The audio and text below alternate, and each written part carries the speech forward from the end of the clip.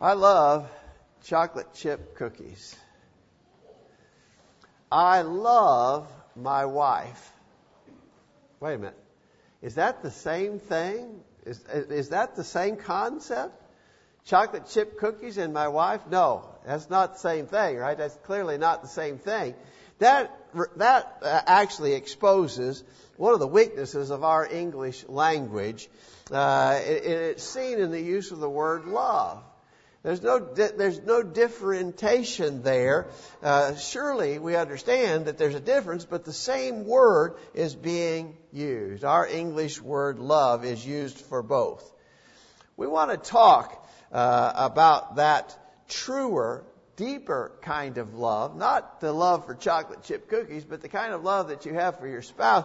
We want to talk about that deeper, truer kind of love today, and we want to apply it to something that we perhaps take for granted, but that we ought to love in a very true and deep way. I want to suggest to you this morning that we should love the church. We should love the church. Do you ever think about love and church in the same concept? I want to try to develop that in our study this morning.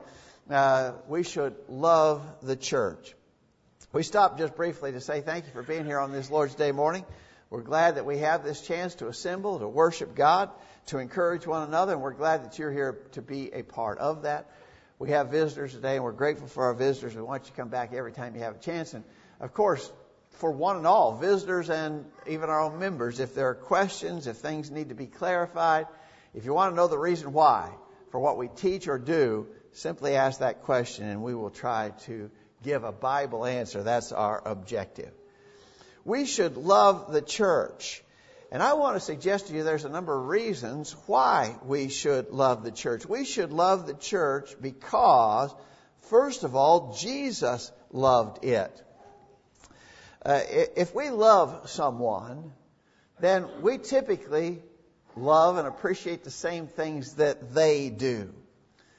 Let's say that you go over to Hobby Lobby. You've been to Hobby Lobby. You go over to Hobby Lobby, and there's a woman just shopping away. You can tell that she is in her element. She's really enjoying it. This is Hobby Lobby, after all. And there's her husband who's just dutifully following along.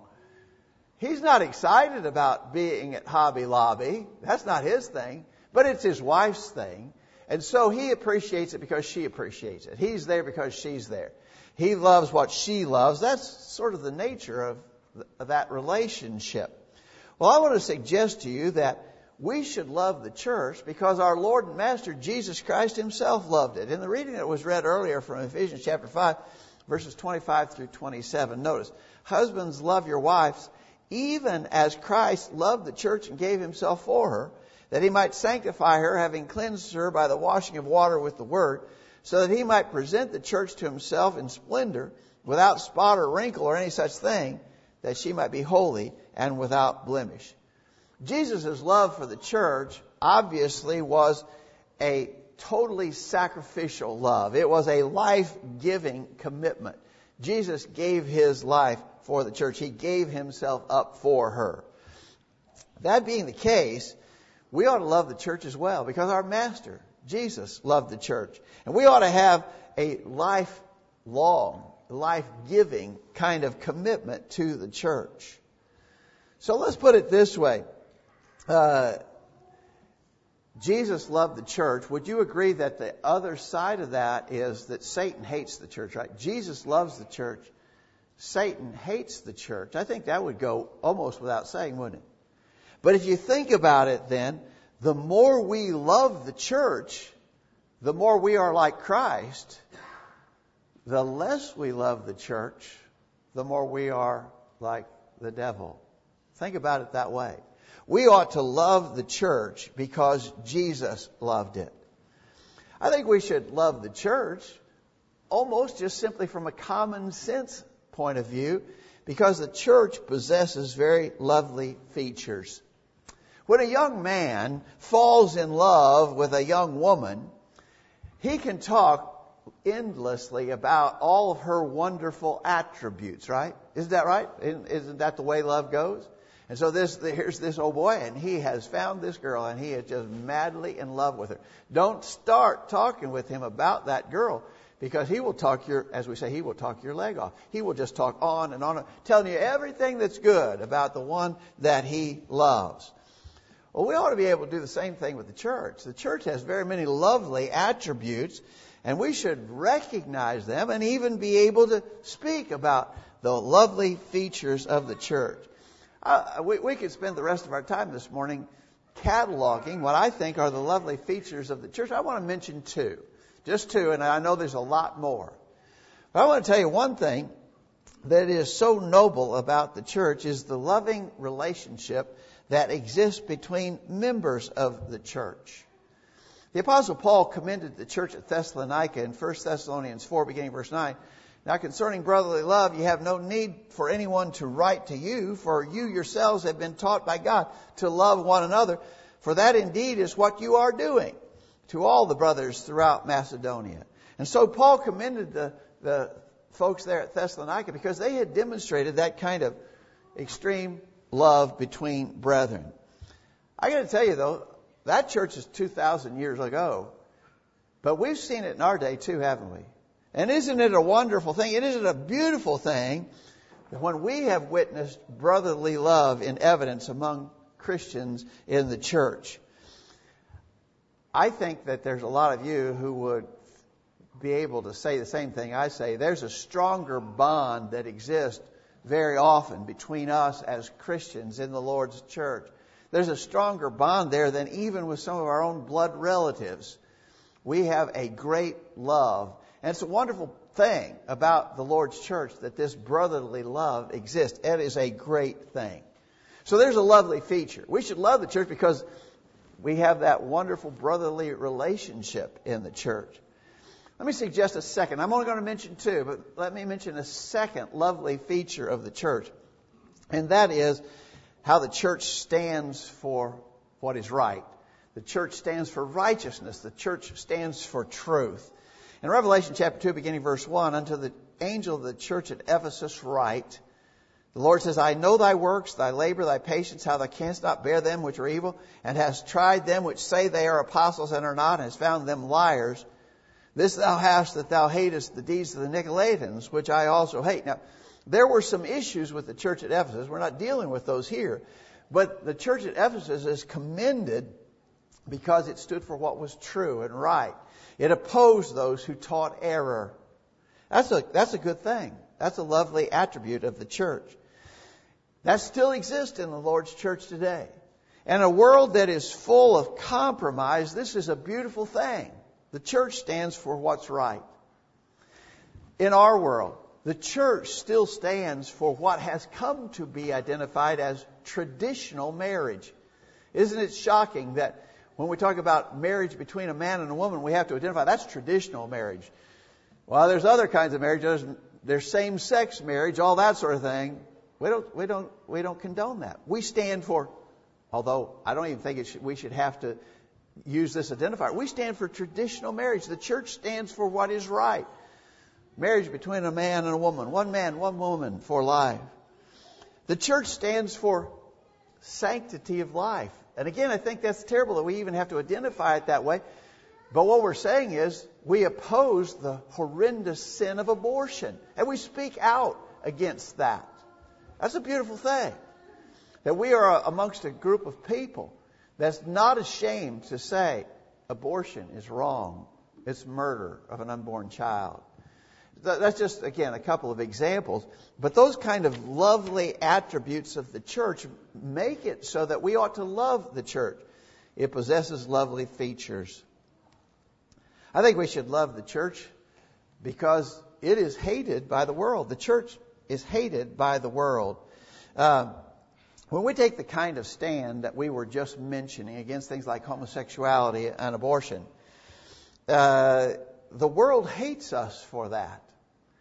I am of the opinion that the world's hate toward our stand for what is right is probably going to grow and increase, and there may be a measure of censor exercised against us. We may certainly face an increasing measure of persecution in the world because of the stands for what is right. That's understandable. That's expected. The world hates it when the church points out the errors and sins that are going on in the world. I want you to think about this. When the world hates the church, that puts us in good company. In John chapter 15, beginning verse 18, Jesus said, "If the world hates you, know that it has hated me before it hated you. If you were of the world would love you as its own.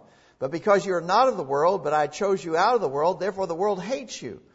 Remember the word I said to you, a servant is not greater than his master. If they persecuted me, they will also persecute you." You know, there's a pretty good self-test here for us in the Lord's church.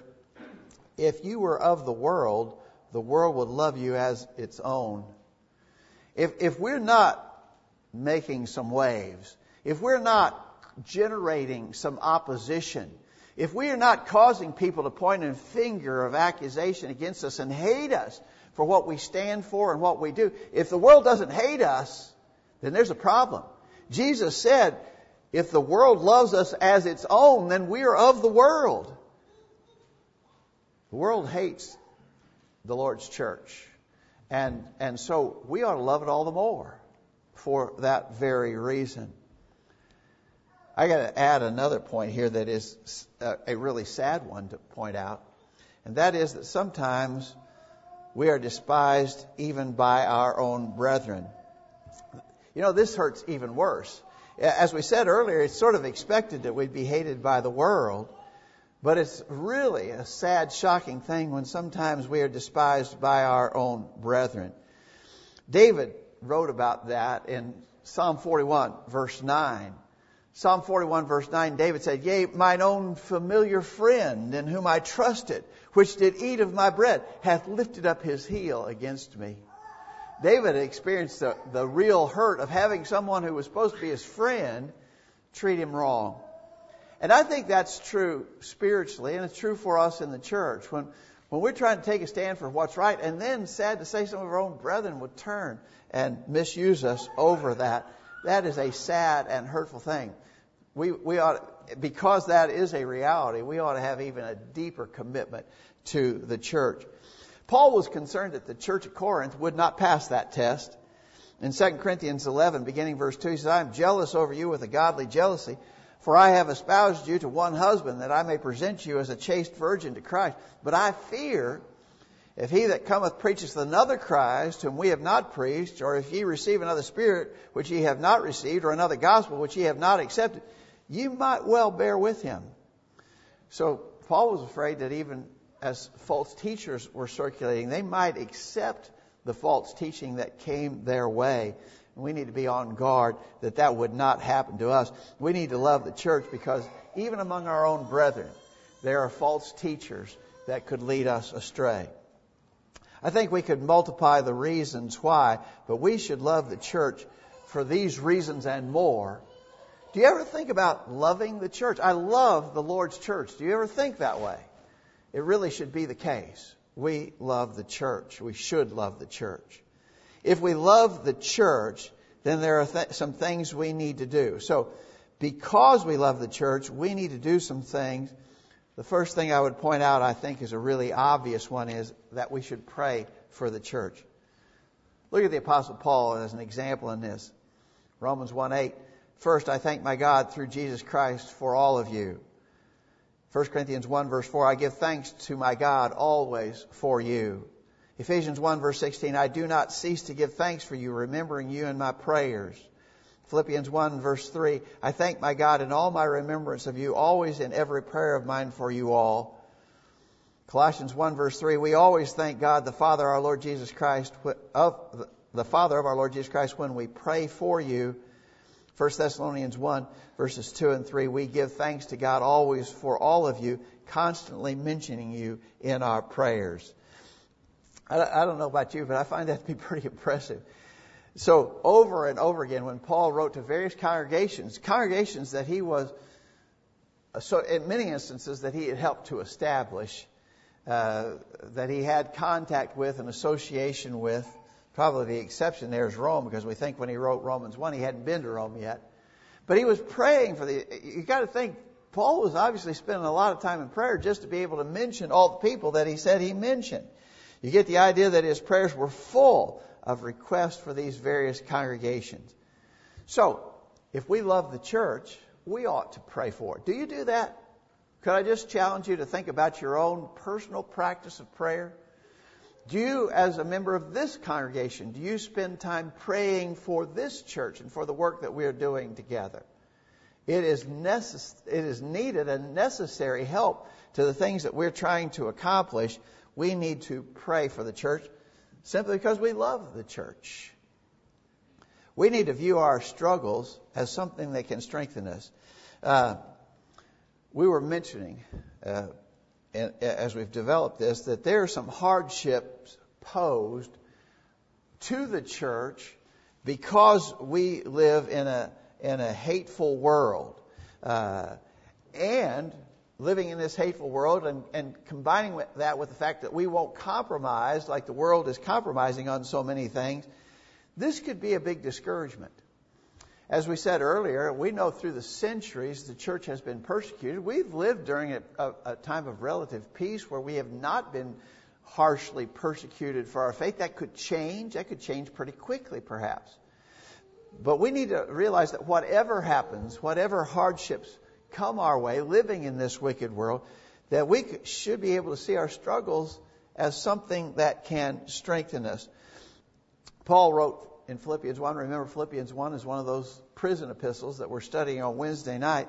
In Philippians 1 verse 12, I want you to know, he says, brethren, that my circumstances have turned out for the greater progress of the gospel, so that my imprisonment in the cause of Christ has become well known, and that most of the brethren trusting in the Lord because of my imprisonment have far more courage to speak the word of God without fear. And so Paul could see that even the persecutions that were coming upon him and others as well in that same time frame, he could see that was actually emboldening the brethren, and they were preaching even more fervently the truth of the gospel. He could see that the hardships that came against him and other Christians could actually be something that strengthened. We should be able to see the same thing. We should love the church, and we're facing this the challenge of living in a wicked world. But view your struggles in the church. We should all view them as something that can strengthen us. Certainly, because we love the church, then we're going to cultivate love for one another. I want to go back to that text we were looking at a minute ago when Paul spoke to the church at Thessalonica. He said, now concerning brotherly love, you have no need for anyone to write to you, for you yourselves have been taught by God to love one another. For that indeed is what you are doing to all the brothers throughout Macedonia. So he commended them. They had a track record of this kind of brotherly love. But notice, he goes on to say, but we urge you, brothers, to do this more and more. So even though they had a good track record of expressing and demonstrating brotherly love toward other Christians, he says you need to keep doing that more and more. We're in a great spiritual war. I think that's absolutely a truth. It's not an overstatement. We're living in in the time of a great spiritual war. And knowing this should cause us to draw nearer to one another, because we are in common engaged in this great spiritual warfare. Let us draw near to one another. Let us love one another more and more. Certainly, if you love the church, you wouldn't want to do anything that would harm the church. You would not want to attack the church and harshly criticize the church. I'm concerned that we see sometimes brethren who do that. You know, sometimes the harshest criticisms of the church come from those within. Very hurtful kind of judgmental things are said and done against the church. We need to develop greater love for one another, and we should work to develop greater love for one another because we love what we have in common in the Lord's church. And let me suggest to you that we need to work to correct its weaknesses and failings. In the points that we've made, especially this last one, when we said we need to cultivate love for one another, we are not suggesting that we should ignore problem areas. We're not saying look the other way, sweep it under the rug. We acknowledge that the church, any church, this congregation, as a specific case, we are not perfect. No one is suggesting that we are perfect. So, in love for the church, what we ought to do is to try to correct those weaknesses and failings, fix them if we can. I'll give you an example that I've used before, but I think it certainly illustrates what we're talking about. Have you ever heard people say, the church is unfriendly? I know you have, because that accusation is one that's leveled with some regularity. And I got to tell you, it's not just this church, it's every church gets that accusation. At least every church that I've ever known anything about has been criticized by someone at some time as being unfriendly, which I think is a pretty shaky accusation, because I don't find that to be so. Every church that I've ever been a part of has been a friendly church, but still gets criticized for being unfriendly. But okay, let's say so then. Let's accept at face value that accusation. It's not a friendly church. I think the person who says that is wrong. But take it at face value as a fair accusation. What are you going to do then? Well, why don't you work to make it a friendly church? If that's your feeling about the church, then what can you do to change that and make it better? If we love the church, then we're going to work to correct its weaknesses and failings. In 1 Timothy chapter 3, verse 15, you know this verse well. I write so that you may know how one ought to conduct himself in the household of God, which is the church of the living God, the pillar and support of the truth. We often emphasize this last expression, that the church is the pillar and support of the truth, very important. But I want you to really focus in on the church is the household of God. You know, when we talk about, when the scripture there refers to the household of God, we would say that the church is the family of God. That's the way we would say. We typically wouldn't talk about the household of God. We talk about the family of God. It's completely synonymous here in usage. So this is the family of God. What do you do if you're family? Well, we know what we do with our physical families. When there are problems, we work to resolve our problems in our physical families. Physical families have problems, right? And we work to resolve our problems. Why wouldn't that same principle apply in the church? We're not perfect. We said we're not perfect. But because we love one another as family, then we're going to work to resolve our problems in the household of God. Paul uses the familiar analogy of a physical body in 1 Corinthians chapter 12, beginning verse 12. For as the body is one, hath many members, and all the members of that one body, being many, are one body, so also is Christ. The body is not one member, but many. If the whole body were an eye, where were the hearing? If the whole were hearing, where were the smelling? But now hath God set the members, every one of them, in the body as it hath pleased him. And if they were all one member, where were the body? But now are they many members, but yet one body. How does our physical body respond to an issue, a problem, an injury, or a hurt? Well, as we've pointed out before, you know, your whole body jumps into action mode, even if one insignificant part of the body has been harmed. Your little finger is hurt. Your whole body responds to the hurt of one member, a small member, an insignificant member. My little finger is hurt. If I cut my little finger, my whole body is going to spring into action to fix that, right? And so that's what we do in the body of Christ, or what we should do in the body of Christ, because, yeah, I got to say, you know, I love my little finger. It's just a little finger, but I'm pretty attached to it in a very literal way. I don't want it to be hurt. And if it's hurt, I want it to be fixed, because I love that little finger. In the church, because we love the church and the individual members of it, when one hurts, we hurt. When one hurts, we try to help. We spring into action to fix the problem. That's what we do, because we love the church. And so we should love the church. Have you ever thought about it that way? I don't know. Somehow that just sort of that notion intrigues me because I don't think we often express it that way. We love the church. And because we love the church, the reasons why are stated. And because we do, there are things we ought to do in response to that love. Thanks for your good attention to what we had to say. And hope it's helpful. I hope it gives us a deeper and greater commitment to love the church of our Lord Jesus Christ. Thanks for your good attention to what we've had to say. We're going to sing a song of invitation. And singing it will be encouraging one and all to consider your life, consider your standing with God, make sure it's right. If you're not a Christian, we urge you to become one. Hear the truth, believe it, repent of your sins, confess your faith in Jesus, be baptized for the remission of sins. If you're a Christian already but you've not been faithful, Lord, come back to Him in repentance, confession, and prayer. We'll be glad to pray with you and for you. If we can help in any way, let us know while we stand and sing this song.